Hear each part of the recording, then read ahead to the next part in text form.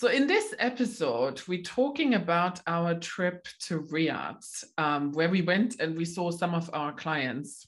So, Didi, this was your very first trip to Saudi. What were you worried about before going? Or were you worried at all? So it was definitely my first trip to Saudi Arabia. Like I know about the culture in the region, especially in Saudi Arabia.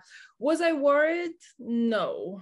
Like, did I know what to expect? Not really. So we just went with the flow since we landed. So we flew with Saudia, which is the airline of Saudi Arabia. The service was absolutely great, and you can agree on that. And I mean, we had the best service ever. We even had ice cream on the plane, which I don't know about you, but I never had ice cream on the plane. And then when we landed, we actually were very lucky. The airport was not that busy, and even through customs, everyone was very helpful. Even the officers smiled and said welcome to Saudi. So it was really a great start of the experience. And then when you ask me, were you worried, I think this is why we're here. This is why we're doing this podcast. There is nothing to be worried about when you go to Saudi Arabia, and we are here to help to show the real Saudi Arabia through our experience. So it was definitely an amazing experience. I do think, though, there's a lot of people that know everything they know about Saudi just from the media, and they think, especially women, they're really worried. You know, can we go there? Do we need a chaperone?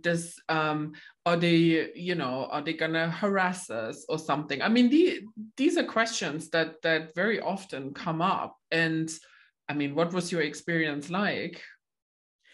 Well, I felt very, very safe. Like no one harassed us, no one has spoken to us. Actually, we were really helped while we were going to see one of our clients, and we were lost with, like we didn't know where to go. We asked for help. And one of the most important things that people should know that is not to take for granted that everyone speaks English in Saudi Arabia, where if you go in another country, like you may think, oh, how I'm gonna try to ask for, directions. So you are safe when it comes to speaking the same language. So you don't have to speak Arabic.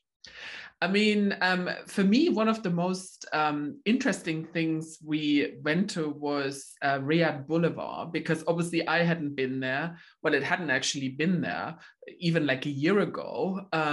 It was probably much smaller than what it was when we went. But my God, wasn't this a revelation? Was definitely mind blowing. Like we didn't know what to expect. Like once we walk through those gates, you're like, wow, this is next level, like I like to say, because it was a city in the city. Once you were inside, you actually didn't know, you wouldn't expect what we've seen. Like you can always see it like, okay, in the social media, we've seen it in the on the TV, but the Riyadh season is just something never seen before.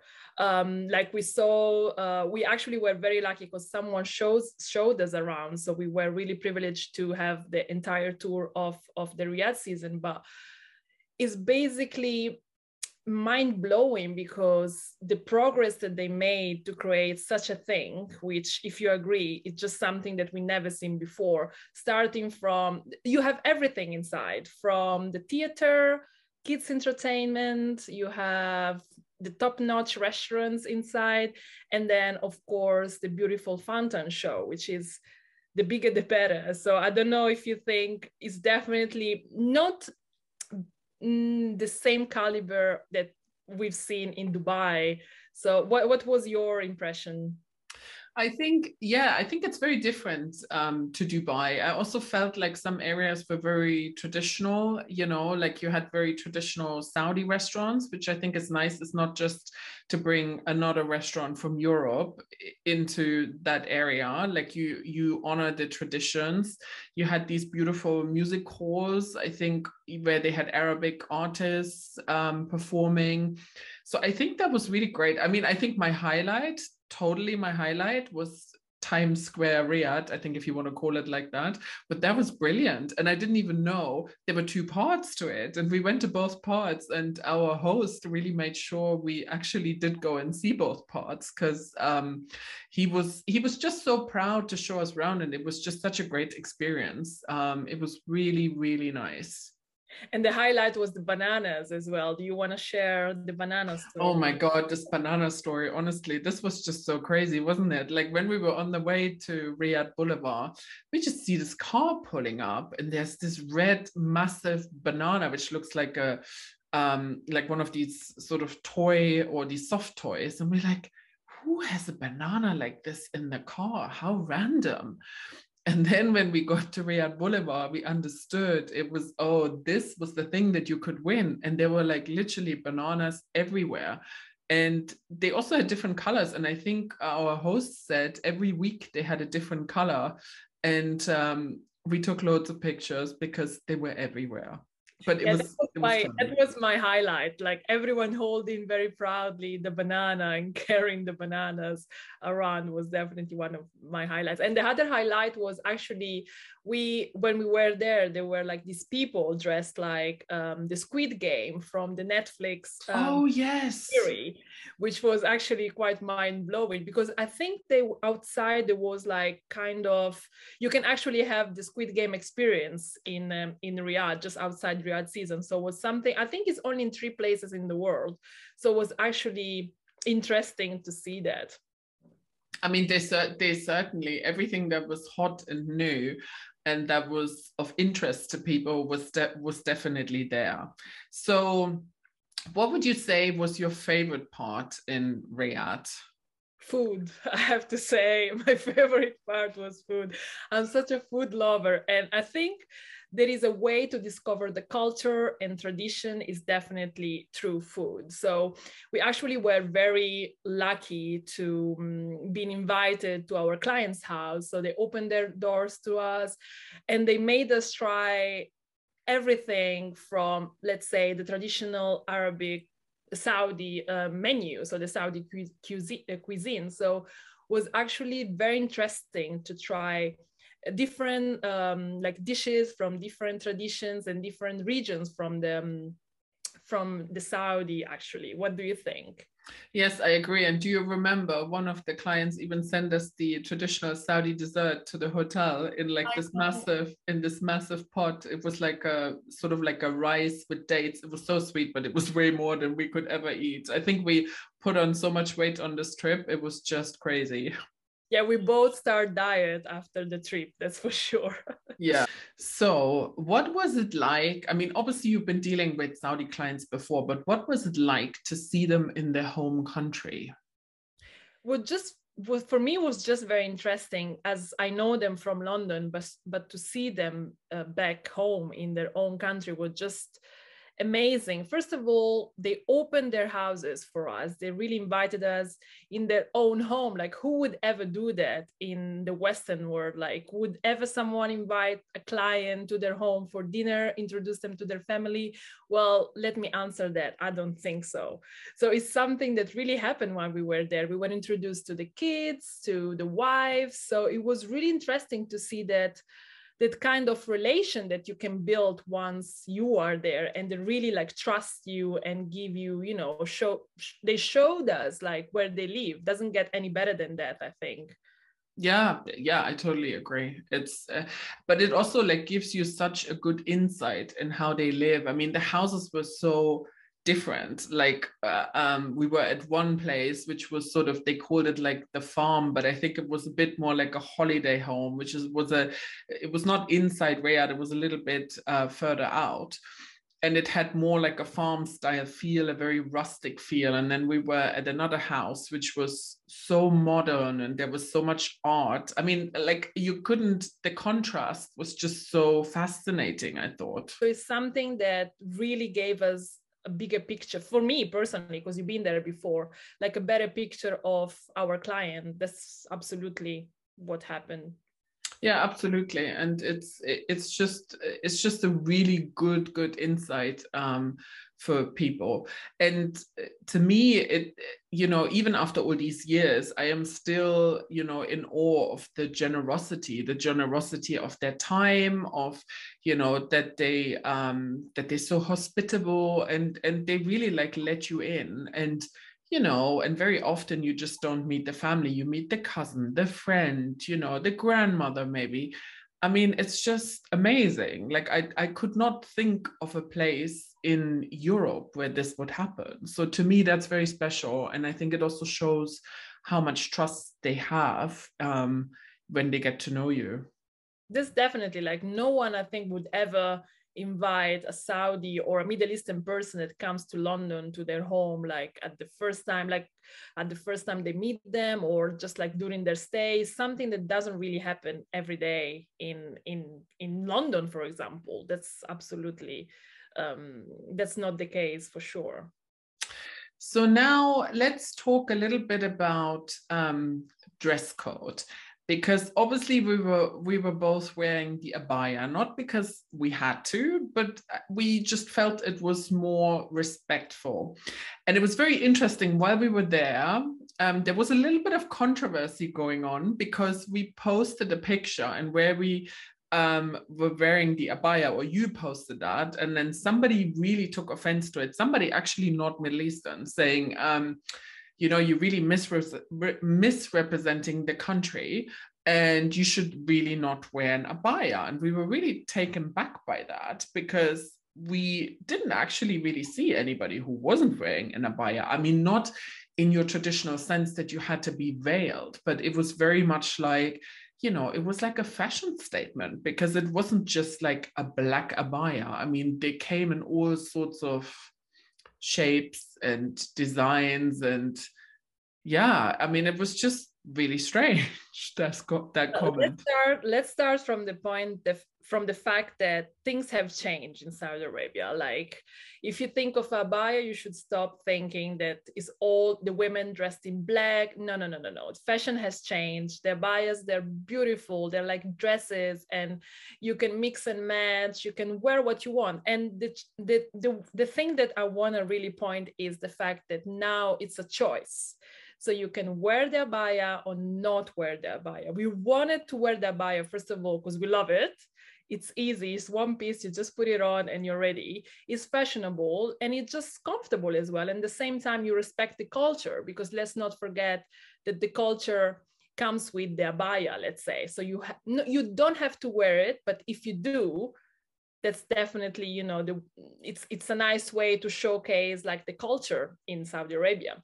So yeah, I've posted that picture actually, and this person actually said, his words were like, this is a slap on the women's something like, anyway, was a really bad comment that really threw me back. And I was like, oh my God, like, this is like, how do I explain this? And he was like, well, what do you like? I advise my clients not to wear one. Then again, we go back to, it is a choice. So if your clients, if your people who visit Saudi want to wear one, that's a choice. They can wear one if they want to. That's culture. So you should not advise not to wear one, because that's controversy on the two choices. So anyway, so I was like, okay, so we were sitting, remember, we were at our client's house, we were sitting, and they were the young daughter sitting with us. I was like, let me ask the question. So I've turned around and asked the questions like, so this is what happened. What do you think? Like, do you feel offended if I wear an abaya? And would you not wear an abaya?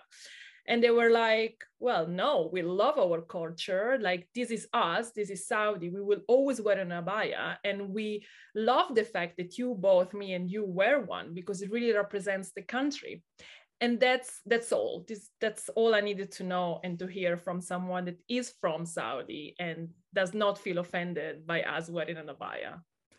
I mean, totally. And, you know, to me, I always think like you compare this to like when you go to a church in Europe, like you wouldn't go in there in like a mini skirt and a crop top because it would just not be appropriate. And I think this is the same thing. So respecting the culture doesn't necessarily mean, you know, you feel oppressed or whichever. I mean, it's just something that you do in order to show respect to the people. And when he said that, actually, we really were looking out for someone who did not wear one. And like, I don't know about you, but I haven't seen anyone not wearing an abaya. So I don't know where did he get all the informations, because I don't know.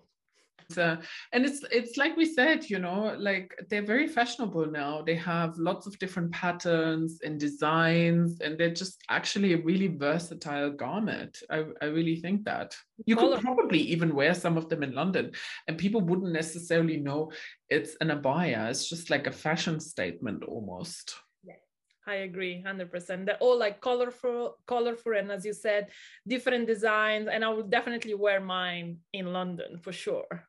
Yeah, and something else that I will remember from Riyadh is this white coffee, which is basically, so we had it at our house, at our client's house. So they were like, would you like some white coffee? And we were like, I was like, wow, I love coffee and I would love to try this white coffee.